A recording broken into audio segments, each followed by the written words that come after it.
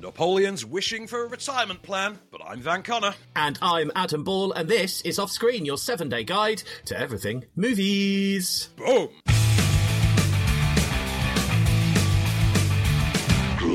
Well, here we are then. Welcome back to the show. We've got a load of brand new movies to talk about that Van has already seen, and we'll find out what he thought of them shortly. But let's just have a bit of a catch-up first, because I wanted to just mention to you, obviously last week we reviewed Saltburn. You promised me I could get a screener link for it.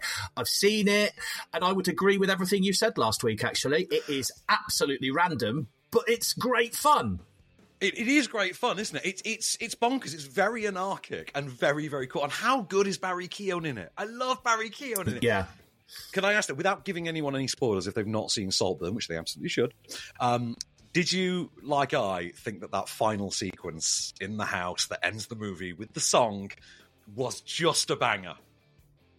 Absolutely, 100%. Like, I was thinking, Van mentioned this last week. Yeah, honestly, just such a great film.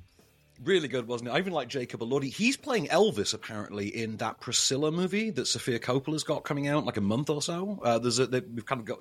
in the space of a year, we've gone from Elvis to Priscilla. So, yeah. I must say one thing, though. Watching Saltburn, the very beginning, I did kind of sit there and think, this looks like a real low-budget kind of film. And then it sucks you in, and you suddenly kind of forget about that. I don't know what it was. I don't know whether it was the font used with the explanation, kind of the writing at the start, or I don't know what it was, but I was wrong. There's a film we're going to talk about this week that I assure you is worse in that regard, where they're literally like Times New Romaning the text. Oh, God. It's mental. We will talk about it, though. In fact, loads to talk about this week, because obviously we are now post-strike. And we kind of knew, I think I'd mentioned to you ages ago, like the minute this strike ends, the film news is going to be absolute bedlam.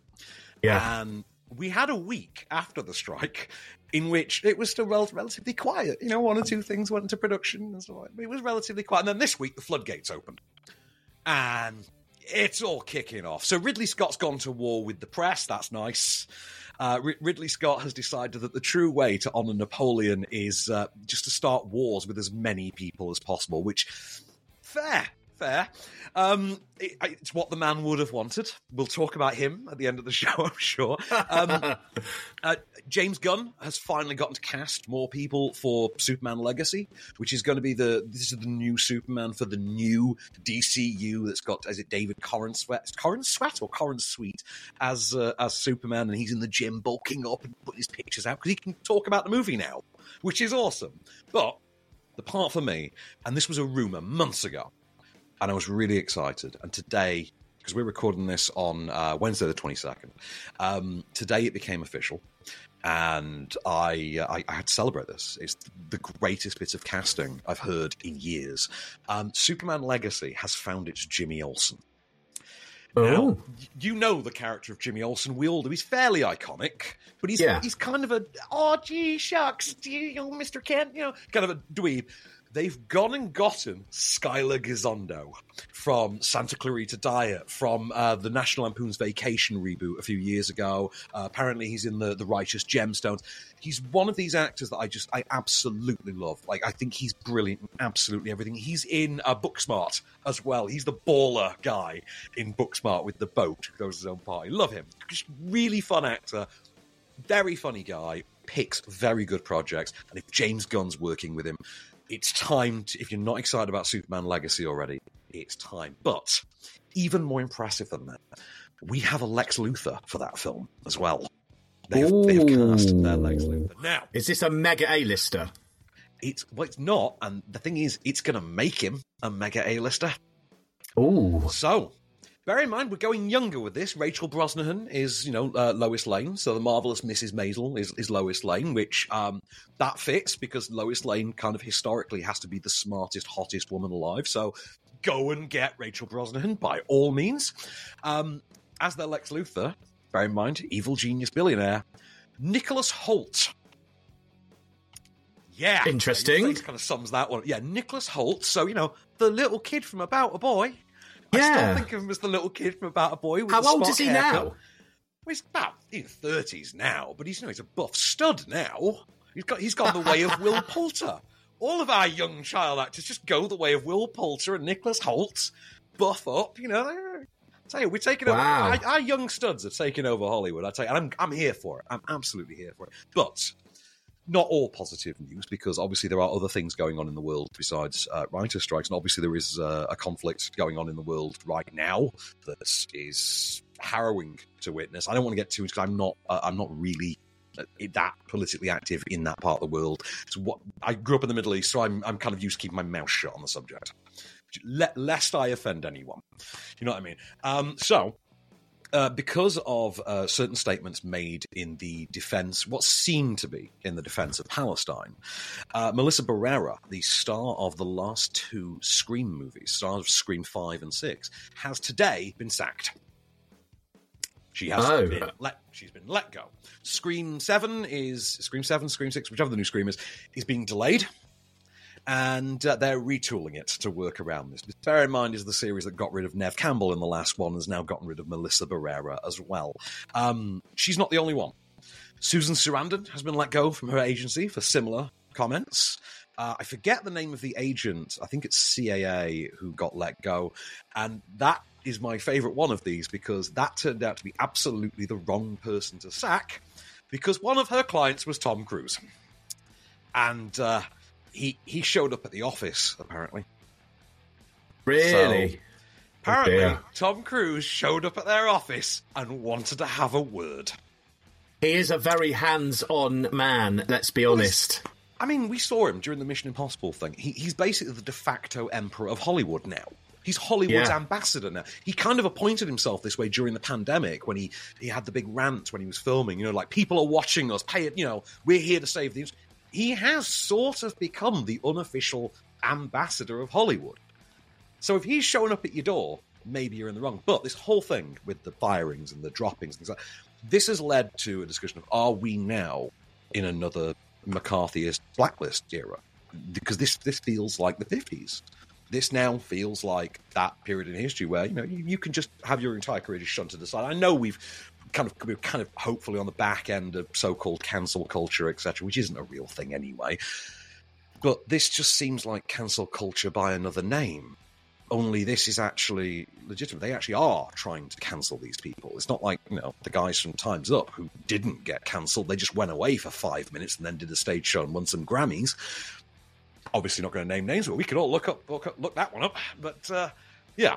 So, fun times there. It's a really weird time for the industry. Like I say, at the middle of it all is Ridley Scott, who just keeps going into interviews trying to antagonize people. And the weird thing is, this should be a great moment for Ridley Scott because, you know, it's the Napoleon movie. Every director worth their salt has tried to get a Napoleon movie, you know, into production. Kubrick died trying to get a Napoleon movie into. He spent 3 decades trying to get a Napoleon movie into production, and Spielberg is now turning that script into a TV show. But since we've mentioned Senor Spielbergo, final bit I'll give you.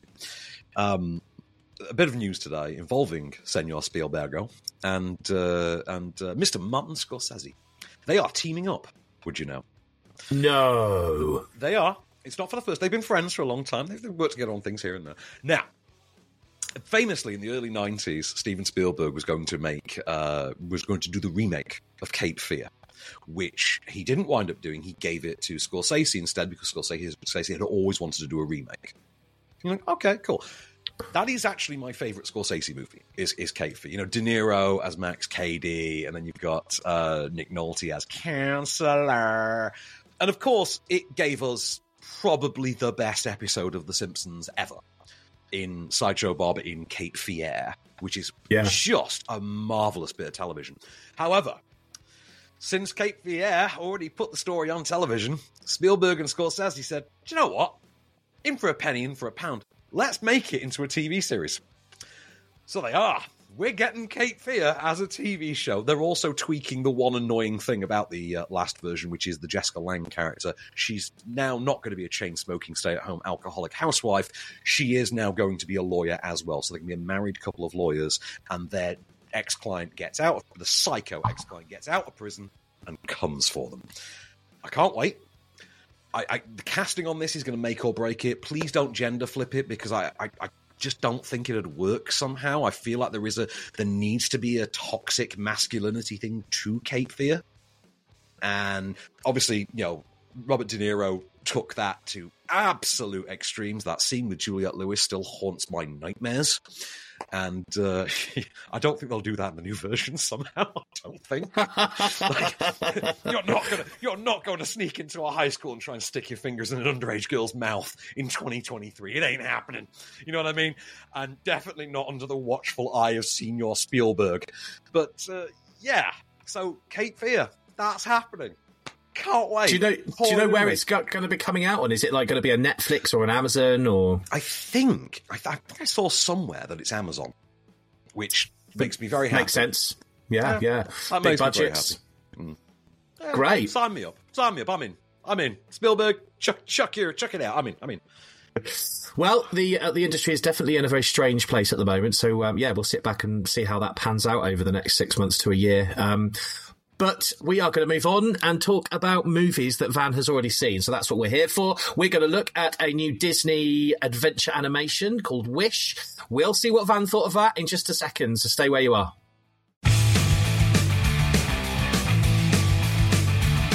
Hello and welcome back to Off Screen then. Okay, we've had our movie chat. It's time to move on and talk about the movies that Van has already seen. So we are going to start with an animated adventure called Wish from Disney. Let's see what you thought, Van. I mean, right, okay, in order for me to review this with any degree of sincerity, I can't really bury the lead on this one. So the film is not very good. I have to say that up front because it's going to inform a lot of what I have to say next. The film is not very good. It got I think it's the worst reviews for any Disney movie since Chicken Little in 2006. Wow! So it's taken Disney 17 years to release a movie that's gone down this badly. And we all knew that going into the movie, and we weren't disappointed from our expectations, shall we say. And I did go legitimately to the actual red carpet premiere for this. Like the actual premiere. I was on the blue carpet with Lauren Laverne. I ran into Rosie from Coronation Street, Helen Flanagan. Yeah. Who incidentally just as much a smoke show in reality. And then I found out afterwards that Kimberly Walsh was there and I missed her. Damn it. But I know, right? I mean, God, the absolute arse I could make out of myself in front of Kimberly Walsh. Anyway. She's still got the legal papers, hasn't she? There you go. This is... I would describe this as somewhere halfway between Tangled and Encanto. So Sean Wilson, a guy I know through Instagram, another film podcaster, he basically took that comment and went, so you're saying it's entangled? I'm like, yeah, entangled. That kind of sums it up. So you've got a mythical kingdom, like town, city with a castle in the middle of it called Rosa. In this case, you've got a young woman, Asha, I don't even know who voiced her, if I'm being real honest. Ariana DeBose, that's it. Ariana DeBose voices her. She's a young, usual sort of late teenage Disney princess type who lives in a kingdom that's ruled by a king, voiced by Chris Pine, looking strangely like my friend Johnny, which irks the hell out of me, because why do I have to look like Buzz Lightyear and he gets a sexy wizard king? Anyway, seriously, just imagine that without the hair. Can you not see Buzz Lightyear? I actually can, yeah. I could do the same. Do this and look like Hagrid. I always thought you had a sort of young Nick Frost quality. Anyways, beside the point. Okay, moving on. Nick Frost in Fighting with My Family, maybe. I think like a slimmed down, like a slimmer, sexy Nick. Anyway, beside the point. Disney. Anyway, so you've got there's the rite of passage in this kingdom whereby on a certain day at a certain time in your life you have to go and pay tribute to the king and you give him your greatest wish, and if he decides it's in the best interests of the kingdom, he will grant your wish. And by giving him your wish, though, you lose that ambition. So if you want to be a chef, you give him your wish. If he thinks it's going to serve the kingdom, he will make you a chef. If he doesn't, it just stays in the vault that he protects with all the other wishes, and you never have any desire to cook ever again. You even forget that you wanted to cook. It'd be like me forgetting movies or something like that, because God, this does not benefit society. Anyway, she decides, no, this system is really... She discovers all of the reality that he's hoarding, and he is picking and choosing which wishes to grant, and decides, no, I'm going to break in and I'm going to free those wishes. And she does so with the aid of a wish of her own, which takes the form of a literal star. So you've got a cutesy, like, handheld star with a face that communicates and flies and literally, like, leaves behind magic wish dust wherever it goes that makes inanimate objects come to life and sing and talk, which happens to include Ash's pet goat, voiced by Alan Tudyk, who you're going to hear in this clip. A star? Okay, you can't beat. I mean, I know I wished on a, but no. Yes?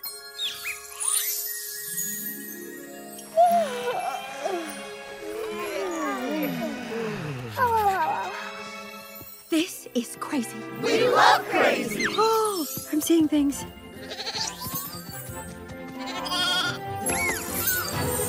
Whoa, what are you doing? Valentino, don't eat that!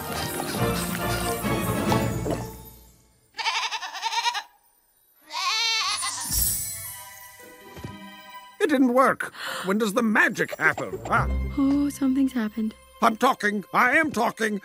Who knew my voice would be this low? I mean, if I'm honest, it sounds like a wonderful Disney adventure journey of a film. What did they do so wrong for it not to work? Right. Put bluntly, I have a... If you told me that this theory of mine was true, I'd believe you. It feels so hollow, convoluted, uninvolving, and by the numbers that it does genuinely feel very often like somebody took... You know how ChatGPT works? You give it a learning model, you give it like 3 works, it analyzes those works, and then you can use it to make more works. This feels like someone fed the Disney library into an AI and said, write me a Disney movie. And then they just forgot to give it to a human writer to, actually punch it up and give it some character. Nothing about this works, save for the presence of Alan Tudyk as the goat, Valentino, which, incidentally, banger name for a goat. If you've got a pet goat, Valentino, baby, that is absolutely what you call a goat. Alan Tudyk is absolutely the life and soul of this movie. Every single laugh. And I sat there with my friend Simon Hooper from Many Good Films. He and I were sat there, and we were bored about 15 minutes into this. Wow. And 40 minutes into this, which is when that clip that we've just played actually happens, I laughed for the first time, so did he. And we just turned to each other in this moment of absolute realization. And we checked our watch. Did we just laugh 40 minutes in? Did it just take 40 minutes for us to laugh at a Disney movie? Like, that's not good. And then we noticed, it became very obvious because the rest of the film was so flatlined, so uninvolving, so, like I say, just by the numbers. Even the songs are spectacularly unmemorable. Oh. And you simply don't. You just sit there going, oh, great song. I might go to the toilet while this one's on. It's one of those. It would entertain, I think, children under 5 who don't yet really have that discernment of this isn't very good, but, it's bright and colourful in the songs and characters. Yeah. That, I think, would work. I would show this to my nephew. You could show this to Albert. Lisa could show this to Bella. It would work, on younger kids. I think beyond that, you're pushing it. Because, the only life in it is Alan Tudyk. And because the rest of it's so dull, whenever we were laughing at Alan Tudyk voicing Valentino, it felt so out of place based on, in context of the rest of the movie that, you really, it showed. It stuck out. And, the weird part is, it's got an amazing cast. Like, a really good cast. Yeah. Evan Peters is in this. Rami Youssef. Ariana DeBose is your lead. Chris Pine. Chris Pine's never not fun. Victor Garber is in this. I bloody love Victor Garber. Jack Bristow. Sign me up. I love me some Victor Garber. So I'm a big Alias guy. So, Victor Garber in that show is just absolutely incredible. And also, that show did give us J.J. Abrams. So maybe we should recognise that one a bit more. This is dire. Absolutely dire. It is 10 years this year since Frozen came out. And that feels like it's been a long decade if it's led to this. I was going to say, it's a big shame because I know that Disney invest massively in their casting, in their storylines, and in their soundtracks. You'd expect at least 2 out of the 3 to be there, but for it just to be the casting this time round, it's a bit of a disappointment. It's the only bright spark in this. The only thing going for it is that casting, and it's not enough to elevate this film. It's a film that I'll come away from and just go, it's a 2-star film. It's genuinely a 2-star film. And that really is, I believe me, one of those stars is entirely for Alan Tudyk. And let's be really honest about Alan Tudyk for a second, because I love Alan Tudyk. I've met Alan Tudyk several times because this tattoo on my arm is obviously Serenity. He is Wash in Firefly and Serenity. And I mean, you know this about me. I will go to my grave praying for more from that franchise, for more from that universe, because I think it's genuinely one of the best things anyone ever wrote. And I say that knowing full well it's Joss Whedon. But Alan Tudyk has now gone the same way as Josh Gad, where he just seems to be owned by Disney. Every animated movie now has Alan Tudyk in it. He was in Moana, he was in Wreck-It Ralph, he was in loads of them. I mean, I can't actually remember the list offhand, but I remember noting at one point that it was like every Disney movie that was coming out had Alan Tudyk in it. He's the chicken in Moana. It's Hey, the chicken that she takes on the raft in... But I always remember him as the evil king in Wreck-It Ralph. You know, the evil king that's actually a bad guy? Yeah. Oh, I love Wreck-It Ralph. Terrible sequel, but great movie. And like I say, 1 entire star for Alan Tudyk. The rest of this... Oh, no. If I could wish anything, I'd have skipped the movie. Okay, well, if you want to make your own mind up, Wish is out in cinemas from today, and you can go and see. Preferably if you have a 5 or under, because then one of you at least will enjoy it. Okay, let's move on. In a second, we've still got the retirement plan to talk about, another movie out today, and next, the very controversial Napoleon. We'll see what Van thought of that. Stay where you are. And now it's time for a segment we like to call Off Screen Pays the Bills. Hey, Adam. Hey, Van. So, what's going on?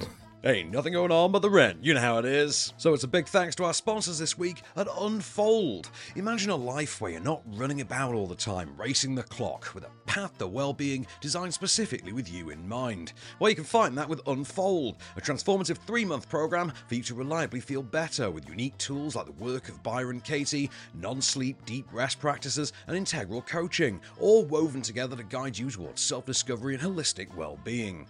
Unfold uses a combination of weekly one-on-one meetings, guided relaxations, and a carefully designed individual roadmap to help you gain clarity, personal growth, and a deeper understanding of yourself, combining inner work with deep rest. So bring your stress, your heartache, finances, relationships, and anything that you feel is keeping you from feeling free, and let it all unfold, in the direction of well-being. And as a listener of Offscreen, you can get a 15% discount. Plus, you can also book a 30-minute free trial for a taster of the Unfold program. So if you're ready to say hello to a more balanced life, head over to ChristinaBonet.com. The website address will be right below in the show notes. Thanks again to Unfold. And now, back to the show.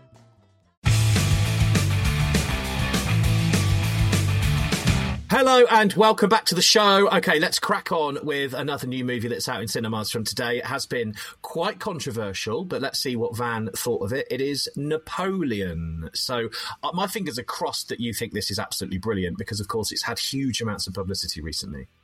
I don't think it's brilliant. I will say that off the bat. I don't think it's very good. It's good. You know, it's a Ridley Scott movie, so you know it's well made.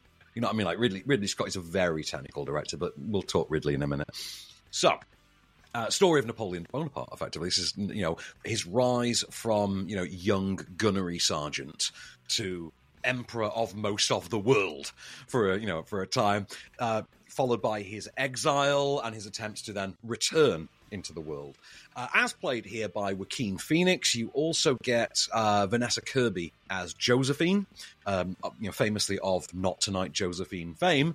A cast that also includes, Miles Jupp briefly, and Mark Bernard, who is an actor I quite like from Catastrophe with Rob Delaney.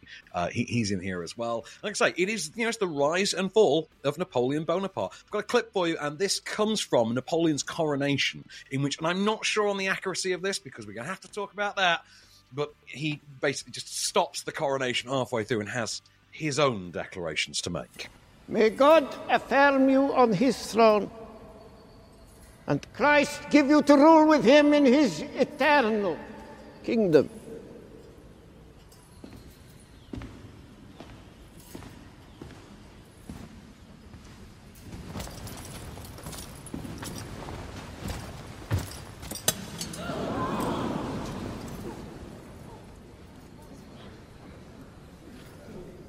I found the crown of France in the gutter.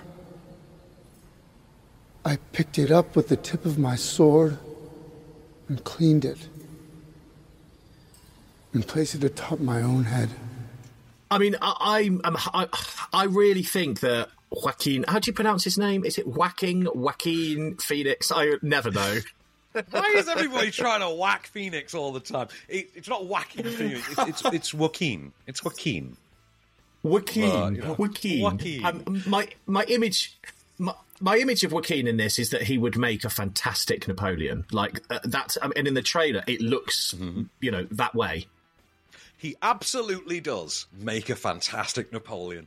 To be fair to him, Oscar winner Joaquin Phoenix shockingly makes a good Napoleon. Of course he does. He's Joaquin Phoenix. The man managed to make the Joker into a thing, into an Academy award-winning thing. So, I mean, I still argue that he should have just got it for You Were Never Really Here. You Were Never Really There. The violent one where he was with the hammer and he was trying to rescue the kids. That he should have gotten the Oscar for, not so much Joker. But you know what? That one didn't please the incels. Joker did. Anyway. So you got Vanessa Kirby as well as Josephine. She's replaced Jodie Comer. Jodie Comer had been cast originally as Josephine, and then obviously for scheduling reasons, I think had to drop out. Comer had previously appeared in Scott's movie before this, Ridley Scott's movie before this, which was The Last Duel with Adam Driver and Matt Damon, which I need to revisit actually because I think it's a very good movie and it got really sniffy reception at the time. So. Things about this I love. I love the performances from Ridley Scott. I love the performances from Joaquin Phoenix and Vanessa Kirby. Mark Bernard, I thought was very good in this as well. It was nice to see him get a nice, big, beefy film role. I liked the look of it. I like how it's put together. It takes a Ridley Scott movie, so you know that it's technically brilliant. I mean, Ridley Scott is one of the world's greatest photographers, if nothing. I mean, it's the guy who gave us the 1984 advert. Whenever we talk about Ridley Scott's body of work, no one ever mentions the 1984 Apple advert. You know, the famous Macintosh Orwell advert that launched in the Super Bowl that year, which is seminal work of advertising history. And now that's really about it. Oh, no, tell a lie. I will give it one other thing. It contains maybe my favourite line of dialogue of any movie this year, in which Joaquin Phoenix, who I remind you, is a man with an Oscar on his bathroom shelf, looks to camera and says the words, "Destiny brought me this lamb chop." Where do you go from that? I mean, why? It makes sense in context, but it's mental. And yes, there were just guffaws of laughter through the premiere for that one. The problem with it is it's a really functional movie, but nothing more. Those things are enough to get this to a sort of 3.5 star level. But beyond that, you can't really get much further because the film doesn't seem to have a point. Now, it's interesting to note that on the IMDb listing, they actually credit the plot of the film as doing the thing that it actually doesn't do. The thing that would have made it a near 5-star film. Now, they list in here that this is his, the rise and fall of Emperor Napoleon Bonaparte and his relentless journey to power. This is the quote. Through the prism of his addictive, volatile relationship with his wife, Josephine. Now, pardon my French, Napoleon, but no, it bloody does not. It definitely does not. They do naff all with that relationship. And that is just, and I know this is the weird thing, because there is a 4-hour cut of this coming to Apple TV Plus in a month or so. The film that we've got in cinemas is, I think, 2.5 hours. So if that's all, I would imagine that that's kind of in the extended cut, but the version we're getting in theatres and cinemas simply does not have that. The relationship that should be at the centre of this movie, there are two defining things about Napoleon. He took over most of the world, and he was really into his wife. they are really not bothered about the last part for this theatrical edition. Anyway, like I say, I've not seen the 4-hour version, and I will watch it. I will, like, over Christmas. It's the kind of thing, like, if I have access to it over Christmas, I will sit and watch the 4-hour version of this, because I have to believe that it's a much stronger story, that it's a much better film. But without that element at the centre of it, what you are left with is a movie that effectively reads like a Wikipedia article. And then he did this, and then he did that, and then he went there, and then he did that. And you start thinking, yes, but you're just telling me things he did, and I have no emotional anchor because I don't know what avenue you want me to come at this story from. You know, to use a better example, if you did this with Oasis, imagine someone made an Oasis biopic. I'm going with the one I know you would get the most. Right. Imagine someone made an Oasis biopic, which will happen. That'll happen in, probably the next 10 years. In about the next 5 to 10 years, we will get a narrative Oasis biopic. It's going to happen, and it'll be the soundtrack of the year, naturally. But if somebody made an Oasis biopic, and it was, and then they went here, and then they did this, and then they went there, that wouldn't be very entertaining. If you did that story through the prism of, but it's really about the relationship of these two brothers, now that's a movie. You know what I mean? If you make a movie that's really about the relationship with, then because then you have an emotional anchor. Simply telling someone events or just depicting events without that is quite cold and distancing. And the thing is, it's Ridley Scott. Cold and distancing is something he knows how to do. I mean, Alien. I mean, look at Alien, for instance. Alien, it has an emotional core in the form of Ripley and the relationship she has with her crew members, for instance. You look at Blade Runner, which is a movie about, about humanity. It's about what makes a person a person. Where is that line? Look at The Martian, which is really about the mental health benefits of methodical problem solving. Incidentally, Martian, low-key, my favourite Ridley Scott movie. I'm sorry, I know Blade Runner's a classic and everything, and everybody loves Alien, but no. Martian, every time. Low-key, absolutely. That's his banger. But, yeah, there's no connection with this. I simply couldn't connect with it. I was sat there marvelling at a very well-made film, but not a very well-written film. Or maybe it is well written, and it's just been cut down. So the problem is you have a film that you can't really judge because you're not watching the full version of it. You see the issue there.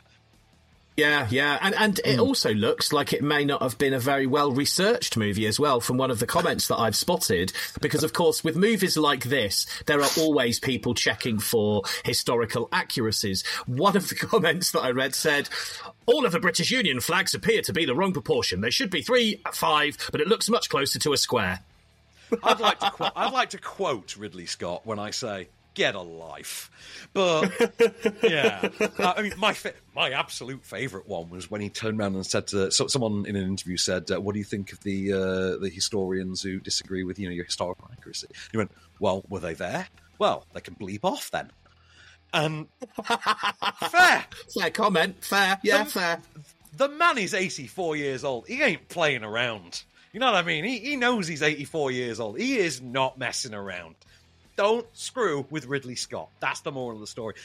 But, like I say, and there is a discussion to be had about that historical accuracy. I'm fine with it. I lived through Bohemian Rhapsody. As long as it ultimately serves the story that you're telling. But, conversely, I do agree that a lot of people do get their history from contemporary cinema. And people are now going to believe that Napoleon fired cannonballs at the pyramids. Which, to be fair, as at least 50% of an Egyptian, I can tell you that historically, Egyptians are not wonderful about the events of their own history. They do like to play fast and loose with the truth. My own father is quite notorious for it. Ask him about, World War II and the Nazis and how much contact they had with Egypt, and yeah, he just leaves the room. He'll either lie or leave the room. It's fascinating. But like I say, neither here nor there. So I'm going to give it a 3 to a 3.5 star, but I really can't go much higher on Napoleon. But ask me again when I've seen that 4-hour version. Okay, well, you can go and see it yourself because Napoleon is out in cinemas from today. We have got one movie left to talk about, which is The Retirement Plan. We'll see what that's all about in just a second. We'll be back soon.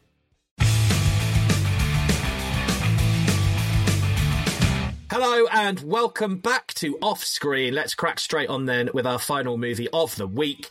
This is Retirement Plan. So this is an action comedy. Tim Brown, I think, is the director of this one, isn't he? I believe so. I'll be honest with you, I was just going to check that actually out while you. I was letting you do the preamble. I thought I can load it up in time. So thanks for rumbling me, pal. Sorry.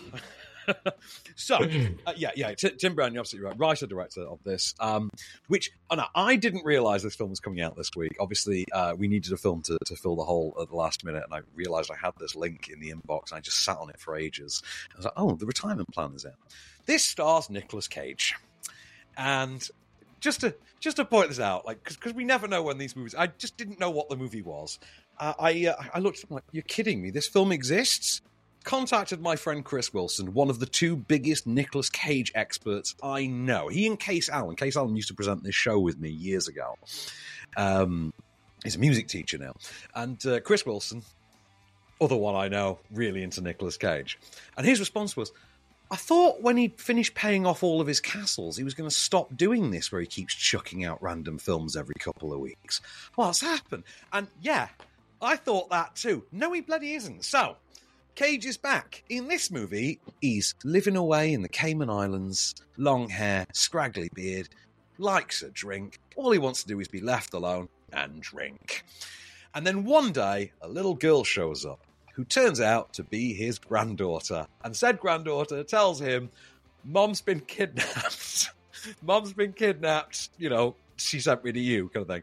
And then the kidnappers who are represented in the field by Ron Perlman, of all people, Ron Perlman in a business suit, but are led behind the scenes by Jackie Earle Haley, follow in pursuit of a stolen hard drive that contains details of their vast criminal operation. An operation that also reveals that Nicolas Cage is, in fact, the world's greatest CIA agent, but he's retired. And when you kidnap his daughter... Well, what do you think Nicolas Cage is going to do? Have a listen. I haven't seen my daughter, and now her daughter shows up at my front doorstep with not a word. I think my parents are in some kind of trouble. Oh, Ashley's in trouble. What is it this time?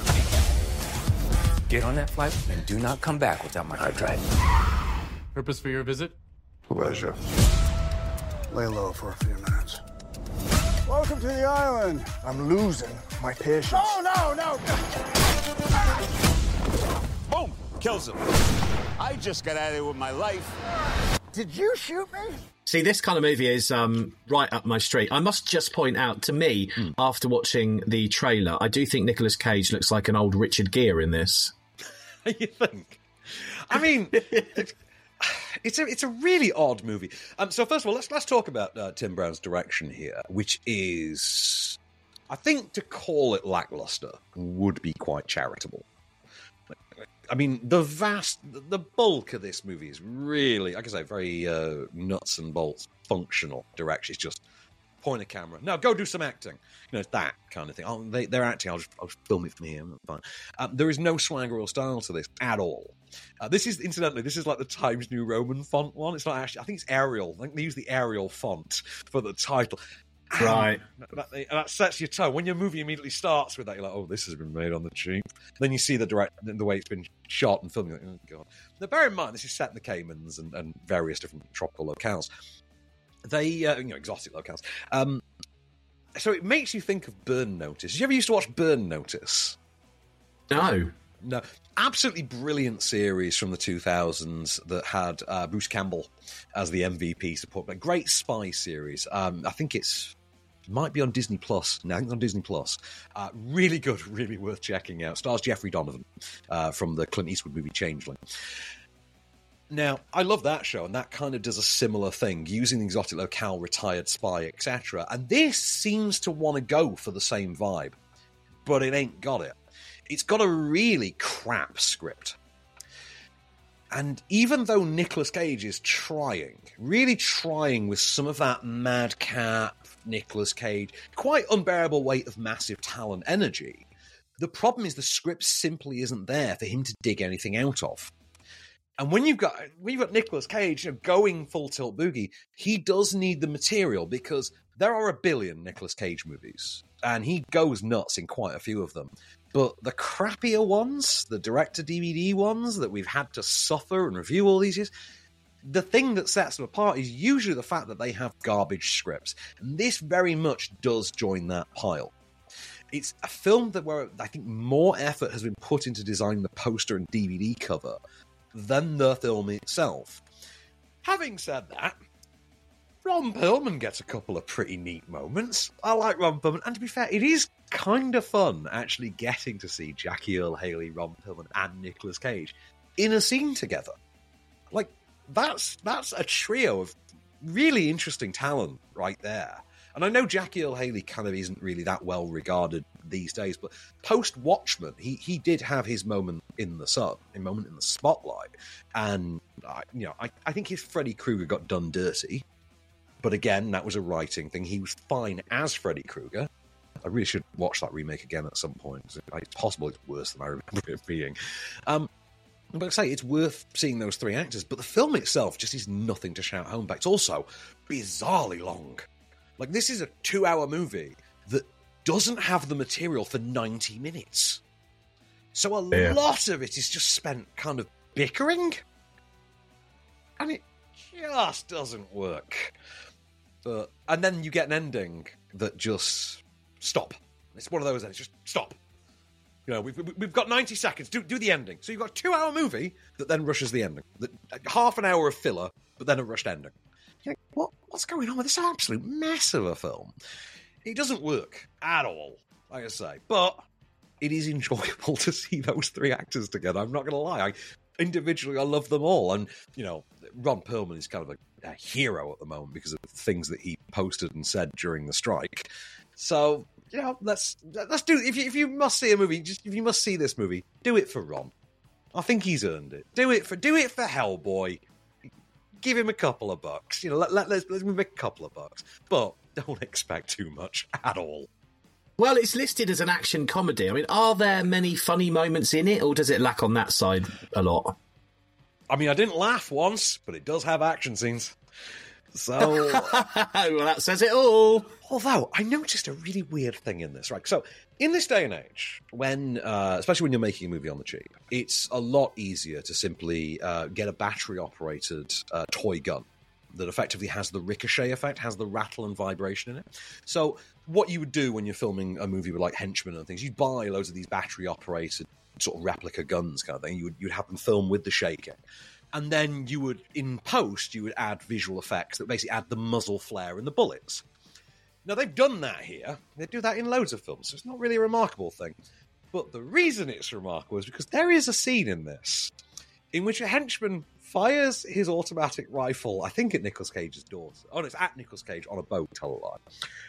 And I think someone flicked the wrong switch when they were putting the effect in.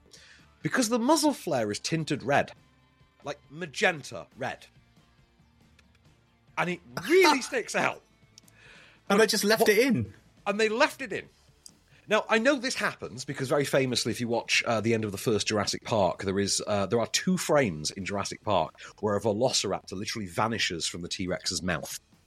If you pay close attention in the first Jurassic Park.